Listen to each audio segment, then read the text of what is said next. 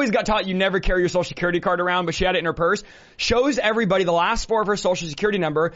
That night gets full of the Holy Spirit, had been praying for years for the baptism of the Holy Spirit. God rocked her life. To this day, she's serving God because of that one encounter that she had. The point of it was, why would God show me that? He showed me it because he wanted to fill this girl with the Holy Spirit. And it was proof to her that God knew her, God acknowledged her. I remember another time in Arizona, the Lord showed me someone that lived on Cherry Lane. And I'm like, I said it publicly. It's on my Instagram from years ago if you guys want to go search and find it. It was a guy sitting in the very, very back row, complete atheist. His friend brought him. Literally, when I say last row of a church that seats probably 1,500, who lived on Cherry Lane. Now, I was freaked out because I'm like, this is not God. Like, I'm going to get this wrong. And literally, bro, there's 3 houses on Cherry Lane. And this guy lived on one of those houses. His friend invited him to the meeting. He literally said, I was an atheist. I didn't believe in God. He was crying while we were praying for him. This is all on video and on my Instagram. And God stopped the meeting in the middle of the service, told me someone in here I want to touch that lives on Cherry Lane. I walked to the back of the room. This guy was an atheist, and I told him face to face, I said, you will never be able to doubt God again.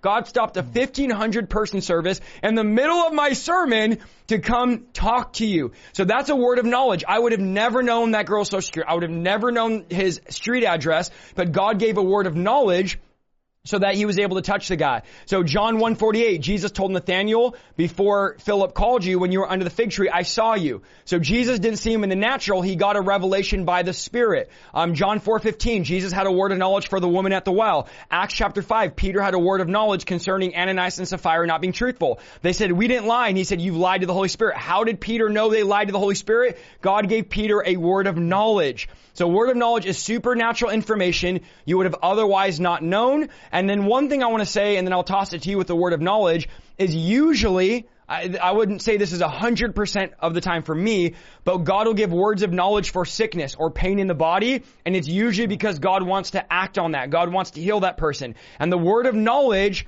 produces faith to produce the miracle. So you might say there's someone in this room that has this, or you're out in the mall praying for someone, or you're out in the grocery store and you get a word of knowledge. As you're praying for the person, the Lord reveals to you maybe their husband's name, maybe an issue they're going through, and you say, are you going through this? And they say, how did you know that? And then God becomes real to them. And Paul talks about this, how sinners fall because we disclose their information. And then God reveals to you, and then they end up getting saved, or they get rocked, or God touches them. I've also seen that happen.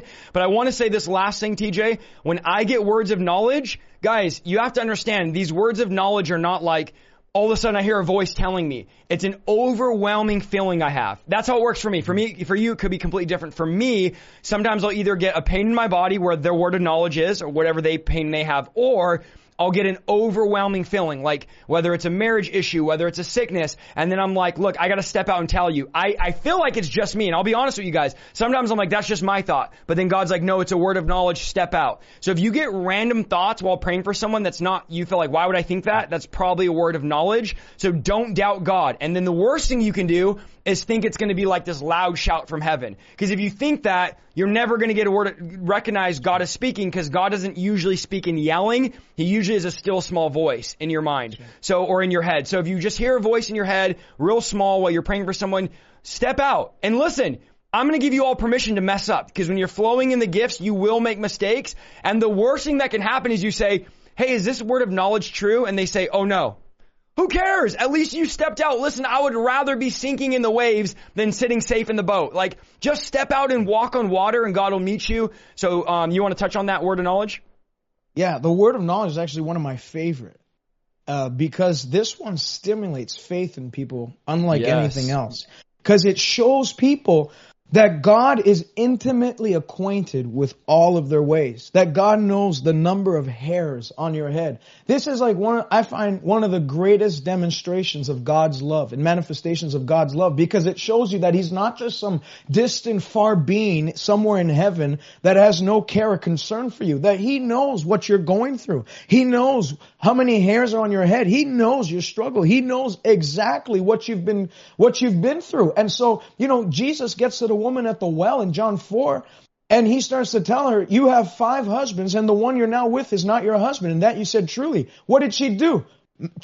Sir, I perceive you're a prophet. It generated faith in her to believe that that was the coming one, that Jesus was the Messiah. And then it turned her into an evangelist. She went like a crazy evangelist back to her town and told everybody about Jesus because of that one nugget. The word of knowledge deals with, it's a fragment of knowledge that God gives. It's not something that you have received from the five senses. So it's not something you've heard. It's not something you can look at somebody and you're reading people well. That's not what the word of knowledge is. It's not like you smelt the person cigarette on their mouth and you say, I believe that you've been smoking cigarette. That's not the word of knowledge. You're actually manipulating a gift, and it's not good to do that.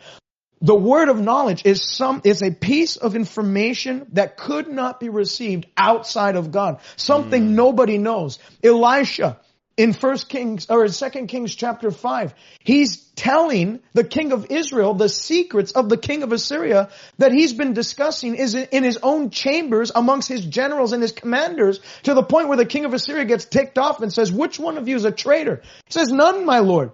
There's a prophet in Israel that keeps telling the secrets that you speak of. That was by the word of knowledge. Elisha wasn't like spying. He wasn't like eavesdropping.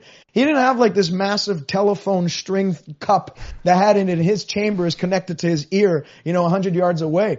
He by the word of knowledge was able, and like Isaiah said, there's a knowing. There's a knowing. Very rarely is it like a voice, an audible voice. There's a knowing. This is exactly what they're planning and they're plotting. Well, look at what that gift did for Israel. It spared them from a national crisis. This gift is so useful because it can spare you from so much troubles. And then, secondly, I say this all the time. You can try and do something in the flesh for over 35, 40 years and accomplish virtually nothing. Yep. But by the Spirit, in 5 minutes, you can accomplish more than what you endeavor to do in the flesh for a lifetime. The Spirit, by the word of knowledge. I was in a service once, and this lady, I preached on salvation, gave an altar call, and I knew there was a knowing. This one's not saved. Didn't know her from Adam. She was on my left side of on the auditorium. I called her out and I said, lift your hands up, young lady. As I got near her, sometimes I just see like a highlight on people, certain people. God like highlights them. I can't escape their attention. They don't escape my attention. So I called her out. As I'm like 5 feet from her, all of a sudden, like her life got downloaded into my spirit. There was a knowing. You struggle with OCD. You can't tell someone you struggle with OCD. It's not like she has an IV thing connected to her, or she's walking around or she has a wheelchair. There's nothing outward that you can see on someone who has OCD. It's all inside. It's all on the inside. And so I walk up. You have OCD. You do this, and this every single day. You're taking this medication, and then she starts. Never been to church, weeping under the power of God. And then you think it was hard for me to say after, do you want to accept Jesus now? Immediately, remember, we opened up by saying, Paul said in 1 Corinthians 2, when I came to you, I didn't come in superiority of speech. I didn't come in persuasive speech or man's wisdom. I didn't try to articulate some nice fine sermon and address. I wasn't the prince of preachers, but something I did have convinced you that what I was speaking was true. And that was the demonstration of the Spirit and the power of God. And when I did that by the Spirit, it was easy after. That lady stayed in the faith. That lady not only got healed that night because it generated faith. If God's revealing that she has OCD, it's not so we're playing magic parlor tricks. It's to release a healing in her body. She got healed, saved, and filled with the Spirit all in one night. If that hadn't happened, she would have left the same. She would have left the same. Good. So this is an amazing gift. Yeah, word of knowledge is amazing. Even in doing deliverance, oftentimes I don't usually will even ask the demon, what is your name? What is this? Because the Holy Spirit will give me a word of knowledge and say, this is the demonic spirit there, cast it out. And so I could just cast it out by name because the word of knowledge. So you guys got to realize the word of knowledge is a supernatural thing. You need to lean into it, trust God. Paul said if you reveal the secrets of sinners' heart in the meeting, they'll know God's among you and fall to their knees in repentance. Right. So for those of you who are like, we shouldn't call things or say things, understand what TJ just said is absolutely biblical. biblical. And Paul said this is one way that the word of knowledge works, when you get supernatural information that only God can know. Number 3 that we're going to talk about in this category is discerning of spirits, okay? Now, I have 2 videos that are over an hour on this exact topic, so I won't go long on this. But basically, discerning of spirits is to help you detect the true spirit behind the acts and manifestations taking place. Right. So the 4 spirits you can detect or see what's happening with is demonic spirit, angelic spirit, Holy Spirit, and human spirit.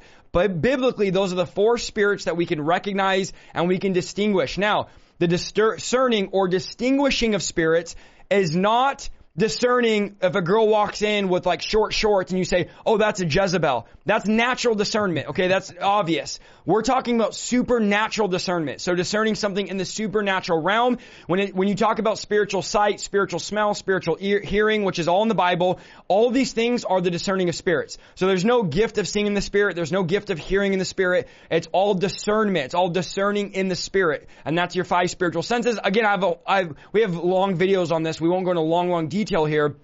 But this is all discerning of spirit. Acts chapter 2, they discern the Holy Spirit as tongues of fire. The Bible says tongues as a fire. What were they doing? They were discerning. That's how the Holy Spirit was showing up, and that's how He manifested. As pastors or leaders, TJ, you know this, when we're traveling, we're called to discern things. So if we're in a gathering and we say, okay, we're discerning the Holy Spirit's doing this, we need to move with the Holy Spirit. We need to move. If He's healing people, we need to start praying for healing. If He's doing deliverance, we need to start. So we're discerning not just demons and angels, but we're called to discern what is the Holy Spirit doing so that we can move with the Holy Spirit. Now, I've had times where the power of God's moving and the altar call is going, people are repenting, and the pastor will get up and say something completely off topic and ruin the entire thing and quench the Spirit, and then it's like the Holy Ghost is just quenched, right? That's because he wasn't discerning what God was doing. So I don't want to just focus on discerning angels or demons or human spirits. I want to also focus on discerning what is the Holy Spirit doing. Acts 5:3.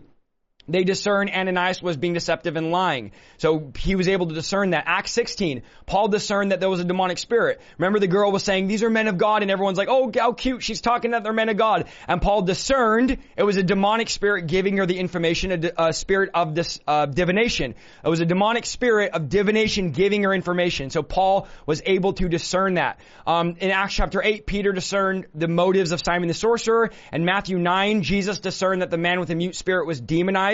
Everyone's like, oh, he's just mute. And Jesus is like, no, it's a demon. So Jesus distinguished that the man had a demon. So this will help you guys when you're also praying for the sick. Now, not every sickness is demonic, but not every sickness is natural. So when we're praying for the sick, what I use is the gift of discernment. I say, Lord, help me distinguish, is this a demonic spirit of infirmity, like in Luke chapter 13, or is this a sickness where I just need to pray healing? So not every sick person needs deliverance, and not every demonized person needs healing. But we need to ask God to help us discern what spirit it is. You might meet somebody, and all of a sudden you can discern there's a bad spirit about them, right? There's something there not right. Like I've met ministers, and I could discern there's a spirit of lust or a spirit of envy or a spirit of pride, and then a month later, it's national news that they fell to lust. It's like, okay, when I met them, I actually discerned that spirit was there. So I didn't want to do partnership or business with them or ministry with them because I discerned there was a wrong spirit. So use that also in ministry, guys, to discern what's what. Don't walk around calling everyone a Jezebel and everyone a spirit of Ahab and everyone has Leviathan. That's not what it's for, but it's to help us distinguish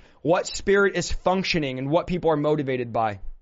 That's right. This is an amazing gift because by it, you can actually cleanse the pulpits of America and Canada, and you can cleanse the pews, and it really brings a fear of God on people.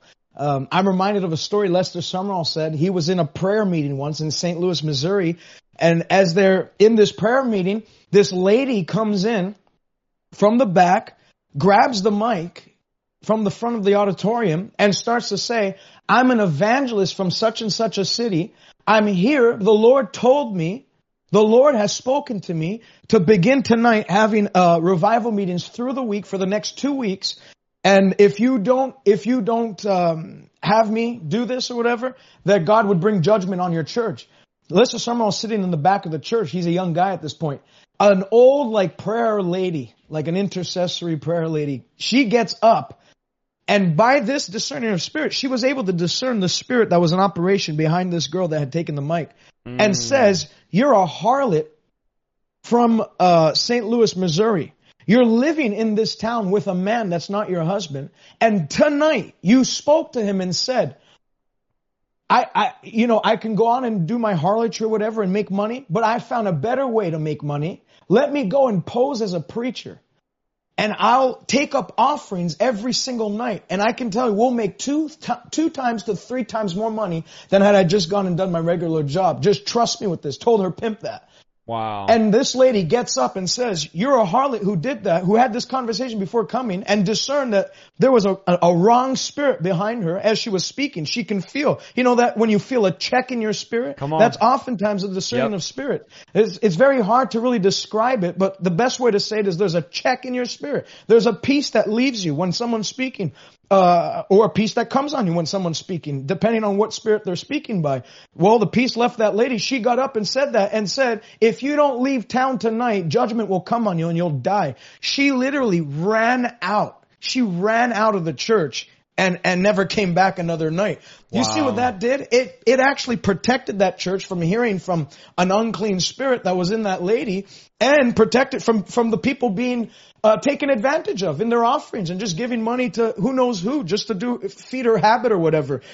I love what Howard Carter, how he described this gift, and you pretty much touched on everything. So I'm just going to read this and I'll pass it over to you. But Howard Carter's definition of the gifts of the Spirit, he says the discerning of spirits is a gift of the Holy Ghost by which the possessor is enabled to see into the spirit world. By this insight, he then discerns the similitude of God, the risen Christ, the Holy Ghost, angels, Satan, or his legions of demons. So by the spirits, like we have telescopes that can look into space. We have microscopes that can look into molecular substances and all that. But then this is almost like a scope that the Lord gives you to see into the spirit realm, where God, He lifts up the veil, giving you access to see exactly what spirit is behind that person. What spirit, what's controlling that person to say those things? What is influence that individual? And so it's a gift that helps you in protecting yourself and your children, because your children are going to bring home from some friends one day. And, if you're in tune with God, you'll be able to feel a check in your spirit. No, you're not going to hang out with that person, because I can tell you horror story after horror story of kids that brought home bad friends, poor influences, and then they went off the tracks. Some of them ended up dying before their time because they were in the wrong crowd. As a Holy Ghost parent, these gifts as a parent are so crucial to raising up your children in the admonition and fear of the Lord. Because you can by the Spirit, no, that person actually is going to get you into this, that, and that. Your kid listens to you. A couple of years later, they see that kid, go off the maps or do something in jail, whatever. Then you're going to see the fear of God going to hit your kid real quick. And it's going to help your family. So good. So we're going to move into the next category, which is communication. And I'll toss over this one first to you, TJ, is kinds of tongues. So the first one, the 3 gifts in communication are kinds of tongues, interpretation of tongues, and prophecy. But the first one we're going to go over is kinds of tongues, or speaking in tongues. So the gift of tongues, or different kinds of tongues, and interpretation of tongues. We'll deal with the tongues first. There's 2 ways you can look at it. So there's the gift of tongues that has to do with a corporate setting. And in Paul's letters in 1 Corinthians 12 through 14, he's talking about tongues in relation to the church. In a church meeting, when someone comes out and bursts out in tongues, and he says we shouldn't all just be speaking in tongues at once. He's talking about in a church meeting where he says in 1 Corinthians 14, brethren, if I come to you speaking with tongues, what shall I profit you unless I speak to you by revelation, knowledge, or by prophesying, or by teaching? He's saying if I got up on the pulpit, grabbed the mic, imagine I did this Sunday at your church, and I just started to speak in tongues for 45 minutes and then said amen. That's not going to help anybody. Nobody's going to be edified, because tongues has 2 purposes. Number 1, is the gift of tongues that you receive at the baptism in the Holy Ghost, where you receive a prayer language for private communication and personal consecration and devotion to God. Paul says in 1 Corinthians chapter 14 that he that speaketh in an unknown tongue, he edifies himself. So when you're speaking in tongues in your private prayer life, when you're praying to God, you're actually charging yourself up because you're speaking mysteries in your spirit to God. Your mind is unfruitful, but in your spirit, you're actually building yourself up on your most holy faith. Jude verse 20. But you, beloved, praying always in the Holy Ghost, build yourself up in your most holy faith. That word build in the Greek is like what we would say charging a battery today. As you're praying in the Holy Ghost, privately, personally, in your own prayer time, you're charging your faith up. You're building yourself up. You're creating spiritual stamina for you to keep on running. Isaiah 28 says, this is the refreshing by which I will refresh my people with an unknown tongue and stammering lips. So God prophesies in the Old Testament that there's going to be two gifts, or one specifically that comes in the New Testament that is going to be used to refresh the individual that operates in that gift. So the gift of tongues has a private purpose, but then there is a public purpose, and that's when it's mixed with interpretation. So Paul says you shouldn't go to a church service and just blurt out tongues for half an hour and then sit down and expect people to be blessed. The Bible says, how will he who occupies the place of the uninformed say amen at your speech? You'll be speaking over the air. Unless you speak words easy to understand, how will they know what you're speaking? And he even compares it to the trumpet. He says, unless a trumpet plays a distinct sound, who's going to prepare for battle? So if you just come out and you start speaking in the tongues of men or angels, people are going to look at you like you're nuts. Like, what's going on? That's not helping anybody but you. However, if in a public setting there is a message in tongues that's given, coupled with an interpretation of that tongue, it actually equals prophecy. I'm going to tell you why. Tongues plus interpretation of tongues. And I'm getting ahead of myself, but prophecy, the purpose of prophecy is edification, exhortation, and comfort. We read that you can read that in 1 Corinthians 14. Paul says, he who speaks in a tongue edifies himself, but who prophesies, he actually edifies the church. Verse 5 of 1 Corinthians 14 says, I wish you all spoke with tongues. For all those people that say tongues is not for the new, that you shouldn't speak in tongues in church or whatever. Special. Yeah, exactly. Paul literally said that you should all speak in tongues. He even says, don't forbid speaking in tongues at the end of the chapter. But even more, so verse 5, I wish you all spoke with tongues, but even more that you prophesied, for he who prophesies is greater than he who speaks in tongues, unless indeed he interprets, that the church may receive edification. So the same edification that comes on as a result of a prophecy coming forth can actually be accomplished through tongues and interpretation. So and that's, in a very brief manner, the distinction between the tongues for private use and then tongues for a public context. I'm so glad you said that, because most people don't realize that, and they just say, oh, we shouldn't speak in tongues on the mic or in public, when Paul was specifically saying, don't preach a sermon in tongues. And to further just validate your point about the different tongues, if you look at 1 Corinthians 12 where it talks about kinds of tongues, and then you look at 1 Corinthians 14 verse 2, it says, he who speaks in a tongue does not speak to men. So now this is a different tongue, because Paul said one tongue, you're speaking and preaching in tongues, and then someone should be there to interpret, which they weren't. That's why Paul was rebuking them. Now in chapter 14, Paul says this is another kind of tongue. And this tongue, you don't speak to men, because the other tongue, remember, you're speaking to men, and then they're interpreting it's going to men. This tongue speaks to God, and no one understands him. This tongue has no interpretation. However, in the Spirit, he speaks mysteries. And this is what we call praying in tongues, right? Where you're praying mysteries to God, it's you and God. So these are the confusions people have, is that they think there's only one type of speaking in tongues, when there's not. There's that prayer language that you talked about so well, that I call it spiritual working out. And then there's that preaching in tongues with the interpretation, or just speaking it out and someone interprets it. So just notice, and then some say, well, we shouldn't speak in tongues. Paul never said don't speak in tongues. He said if you do publicly, make sure there's an interpreter. Now let me say this, TJ. If you're in a prayer meeting, because I see guys on TikTok always making fun of these prayer meetings, and then I know guys on YouTube make fun of this too. If you're in a prayer meeting and your pastor's on stage praying and everybody's in the building praying, it is okay for him to pray in tongues, because he's not preaching a message. You're in a prayer meeting. So in that setting, it would be okay. Now, if you have an hour-long sermon in tongues and that's all you have on Sunday morning and no one interprets, that's what Paul's rebuking. So please guys, get off of all these pages where people are mocking the Holy Spirit, because that's what you're doing. When you're speaking against tongues, you're not speaking against man, you're speaking against the Holy Spirit. Understand the different context that Paul is discussing, and the same way you tell us charismatic and Pentecostals, don't take it out of context, then stop taking what Paul said out of context, because there's a lot of misconception there when it comes to speaking in tongues. Paul did not say don't speak in tongues. Paul did not say don't speak in public. He said if you do it from the mic, on the stage, as a message, make sure there's an interpreter. Otherwise, just stay quiet, because no one understands what you're saying. But we do need speaking in tongues. Paul said, I wish all of you did. It's the will for every believer. Okay. Great, TJ. Awesome. The next one is interpretation of tongues. So this is the ability basically to interpret what the Holy Spirit is giving the person to say to the audience or the congregation. So again, this is not to interpret your prayer language. This is to interpret a message. Now I want to draw a line here and say this is not the gift of translating tongues. This is the gift of interpreting tongues. And the difference is translation is word for word. Okay, so if you translate something, you have to do word for word exactly how it was said. If you interpret something, you're giving the general message or meaning. So you don't have to, write this down, you don't have to speak in King James when you're interpreting tongues. Okay? Now remember, because you're not translating, so you don't have to say, thus saith the Lord. You don't have to do that, because we're not translating, we're interpreting.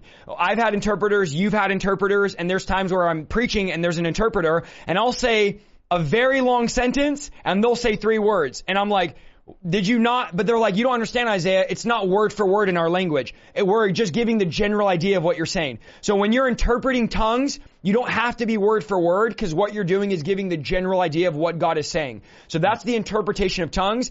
I've interpreted tongues several times. For me, I get butterflies in my stomach, or I feel like God is nudging me or pressuring me. And I feel like, okay, now, when I've interpreted tongues before, a message in tongues in a prayer meeting, guys, this is going to help change your life here. God does not give you the full message usually. So in other words, I didn't get a 3-minute sermon and then all of a sudden I got up and spoke it. God will give me, and usually this is how prophecy works for me as well. And I want to keep saying for me, because again, this is how it works for me. And I think it commonly works for many. God will give me with prophecy and interpreting tongues 1 or 2 words. That's it. And God's like, speak those. And when I speak them, He gives me the next word. And when I speak it, He gives me the next word. And I talk fast, but God also talks fast, so He gives it to me fast as I speak. So when I have interpreted tongues in the past, I get that butterfly. I speak out in the prayer meeting. If someone else speaks it, and then they wait, and then I speak out, and I interpret the tongue. And then I give 1 word, God gives the next. I give 1 word, God gives the next. I give 1 word, God gives the next. That's how you interpret tongues. Again, it's not translation, it's interpretation. Can you pray? Now here's a question I want to ask you guys. Can you pray to interpret a tongue? Is it biblical to pray, Lord, would you give me an interpretation? Absolutely. 1 Corinthians chapter 14, verses 12 through 13. Listen to what Paul says, okay? For all those Pharisees in the chat, I just blocked one of them. Just listen to what Paul says. Even so you, since you're zealous for spiritual gifts, so he's writing to the church in Corinth, let it be for the edification of the church that you seek to excel. So make sure you're doing it for the right reasons. And then listen to what Paul says. Therefore, let him who speaks in a tongue pray that he may interpret. So Paul says, here's what you should do. Speak in the tongue and then pray that you could interpret your tongue. So it's biblical to pray for an interpretation. Now here's the next question that I would love to answer. How do I know if I have the right interpretation?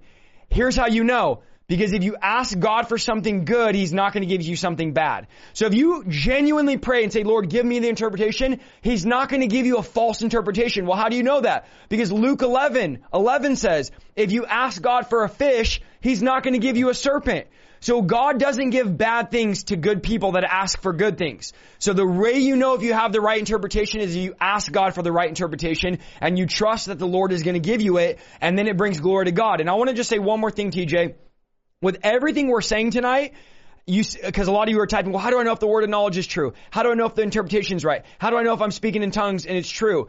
It brings glory to Jesus. That's how you know. Is it furthering your walk? Is it furthering His kingdom? Is it bringing glory to Him? If that's the case, then you're on the right track. I don't know if you wanted to touch on that. I think I covered that interpreting, but that's the interpretation of tongues. So the last gift for the communication side is the gift of, and then let me say one last thing about interpreting tongues. Usually how this functions is if you're in a prayer meeting, someone speaks it out and then they interpret it. So everything goes quiet. This is usually how I've seen it work. Everyone's praying, then someone someone just starts loudly speaking in tongues, the crowd just naturally quiets down, then the person speaks, and then they interpret. Okay, and this just happened recently in a meeting I was in. I think, and I don't think, I know, let me rephrase this, I know that we need to start doing this more in the body of Christ and behind the pulpit. So we need to have more pastors that will speak out in tongues and then interpret it, because it's a very powerful thing, and it's very underrated, and it's underutilized in the church. So Lord, I pray that you'd release that over the body of Christ, that we would speak it and interpret it in Jesus' name. Okay, last one is prophecy. And prophecy, we'll say it very basic, is the ability to speak words given by the Holy Spirit. That's literally prophecy, okay? So prophecy, I always say it this way, is speaking words from God. So when God gives me words, whether it's future, whether it's present, whether it's past, prophecy is me speaking the words that God has given me in a language known to man, okay? So speaking in tongues is an unknown language. And I love what you said, TJ. It's the same thing when you interpret a tongue and you prophesy. They both edify equally, as Paul said, because prophecy is basically like speaking in tongues or interpreting, but it's the language people understand. So it's just speaking words from God. And I guarantee most of you have prophesied before and didn't even know it. So just that could be encouraging someone. That could be, hey, I really feel like God is saying, you're doing a good job, keep going. Hey, I really feel like God is saying, don't throw in the towel. I know you've been tired, but God is saying, keep going. I mean, I've had people say that's the most powerful word I've ever gotten, and all I said was keep going. I didn't know it was prophecy, but it was God speaking to me to speak to them, and it was a prophetic word. And anyone can do this. How do I know? 1 Corinthians 14:31. For you all can prophesy one by one, that you all may learn and be encouraged. So Paul tells us here, all of you can prophesy. Right. Every single believer, whether you have that gift manifest or not, can actually speak words from God, and it's God's desire that everybody prophesies. In fact, 1 Thessalonians 5:19, Paul says, do not quench the spirit and do not despise prophecy, but test everything that is said. So don't despise it. Don't tell people not to do it. Just test what's being said. But prophecy is definitely powerful. I don't know if you want to throw in something there and touch on that. Prophecy is a very powerful gift. I said it before that prophecy is very clearly outlined. The purpose of prophecy in 1 Corinthians 14, it says, he who prophesies speaks edification, exhortation, and comfort. So prophecy will bring, number one, edification. What is that? It'll build somebody up. That's why I love this gift, especially as a preacher. And I know you do too. Because when you're preaching, you can preach out of here or you can preach from here. And when you're preaching by the Spirit and the Spirit is giving you, utterance. Paul said it in Ephesians 6, I think Ephesians 6:19, that utterance may be given to me by God that I might boldly preach the gospel. When the Holy Ghost gives you this divine inspiration, this utterance to speak words by the Spirit, there is an edification that goes on. Many times it looks like this.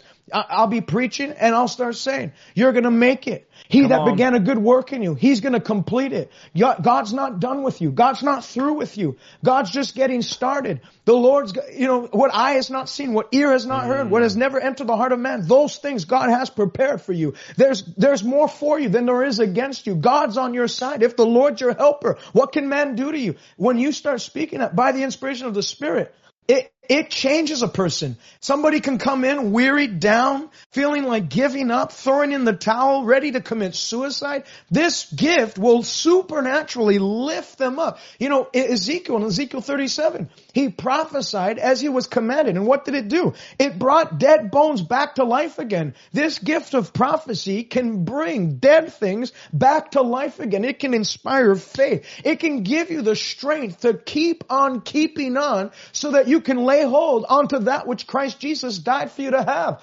I love this because the Bible says we're to fight the good fight of faith. And it's nice to say that, we don't need anybody. We can keep ourselves encouraged. But there comes a point where you need encouragement. And the devil anoints people to do the opposite of prophecy, which is to discourage people. Wow. And I'm sure you know plenty of people like that. But then God anoints people to encourage, to be anointed encouragers. Like Barnabas, his name was son of encouragement. He was like a Holy Ghost encourager everywhere he went. He was just lifting people up. When they had to give, he sold property, encouraged the church by doing that, by laying the proceeds at the apostles' feet. So this gift is going to first and foremost edify you. You can know that God's not speaking if you're being broken down. You can know God's not speaking if it's causing chaos in your mind. You can know God's not speaking if it's causing you to get depressed and downcast. David said, why so downcast? downcast, O my soul. Some of you have to learn how to self-prophesy. Some of you have to learn to prophesy to your own self and say, why so downcast, O my soul? By faith. The Bible says in Romans 12, prophesy in proportion to your faith. You can actually, like David did in the Old Testament, he encouraged himself in the Lord. I'm sure he started to read Psalm 12, or maybe that's when he wrote it. Psalm 27, the Lord is my light. The Lord is my salvation. Whom shall I fear? The Lord is on my side. The war encamps against me. Though my enemies arise against me, they will stumble and they will fall. For the Lord keeps me in his pavilion. He guards me from the plots of men. I'm going to make it to the other side. Oh, I would have lost heart had I not believed that I'd see the goodness of the Lord while I'm yet in the land of the living. You start to speak like that, man, you can prophesy over your own life. And you'll see, you'll be supernaturally charged to not only tackle the day, to kick the devil's face in everywhere you see him. So number one, edification. Number two, exhortation. What's to exhort? It means to lead, to guide, to speak a word of direction or correction. Exhortation is wonderful. It can get you out of a lot of jams. And then exhortation, edification, and comfort. Prophecy brings comfort. Someone just lost a loved one or whatever. One word of prophecy, like we've been saying all night. One word by the Holy Ghost can outdo 10,000 words of men. Like he said tonight, he told a lady, what did you say again? Keep on going on or something? Yeah, keep going. Keep going. Keep going. But it was by the words. Spirit. Man. 2 words, bro. Longest prophecy ever. Can you imagine that? 2 words. And it changed the course of a woman's life. Life is much easier when you do it by the Spirit. So good. And I want to add this prophecy, and religious people are going to hate this. So I'm just going to warn you guys, if you're religious, just cover your ears and then come back on. Prophecy is not always spontaneous, okay? So a lot of times we wait around for the gifts to flow, but we don't understand we can activate these. 1 Corinthians 14:32, write this down. It says this: remember that people who prophesy are in control of their spirit and can take turns. So we'll prophesy at the end of the broadcast, or we'll prophesy people, and people say, you can't prophesy on demand.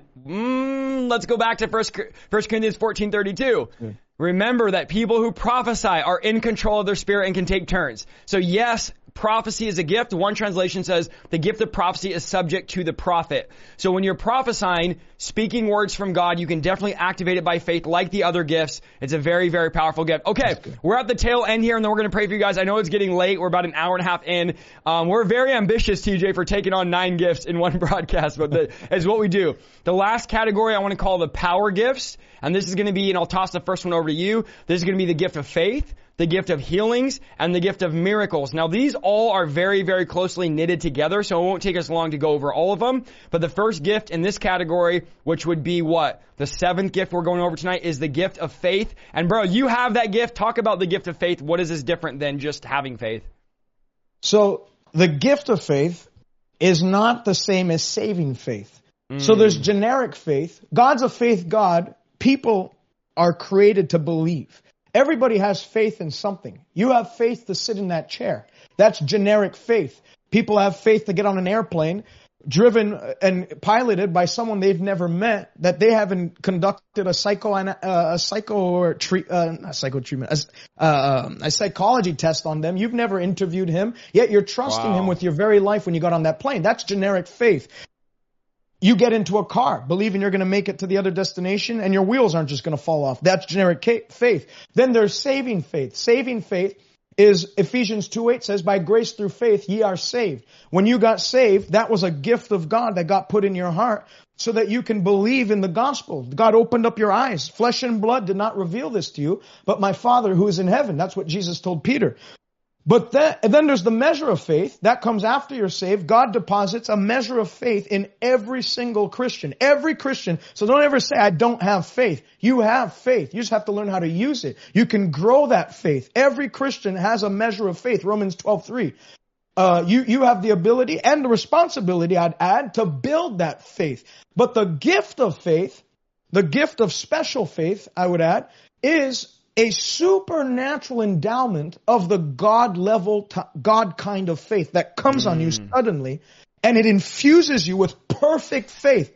So you could be at a measure of faith that's not at perfect faith, but all of a sudden when this gift comes on you, it's like the faith of God overrides your own faith, and you're operating at the highest level of faith. And this gift comes on people throughout the Old Testament and the New Testament at two specific times. Oftentimes, it was in times of peril, immediate disaster, immediate danger. That's such good. as in the days of Daniel, he was thrown into the lion's den. Now, the difference between the gift of faith and the working of miracles is that the gift of faith is passive, whereas the working of miracles, you have to do something. The gift of faith receives, whereas the working of miracles, you work the miracle. So like Samson had to work the miracle. He had to take up the jawbone of a donkey, and supernaturally, it's a miraculous thing that he did. He defeated 1,000 Philistines, but he had to do something. Whereas Daniel didn't have to fight the lions. He didn't have to go to war with the lions. He actually slept that night, and the Lord sent an angel. And when Darius the king cried out, "Daniel, has your God whom you serve been able to save you?" Daniel replied, "My God whom I serve has sent his angel to shut the mouths of lions because I believed in my God." So that faith was supernatural and it was sudden. Daniel didn't have to work it up. It just came on him. Jesus had it while he was in the storm. He was asleep in the stern while there was a massive storm going on around him, and the disciples were panicking, running helter and skelter.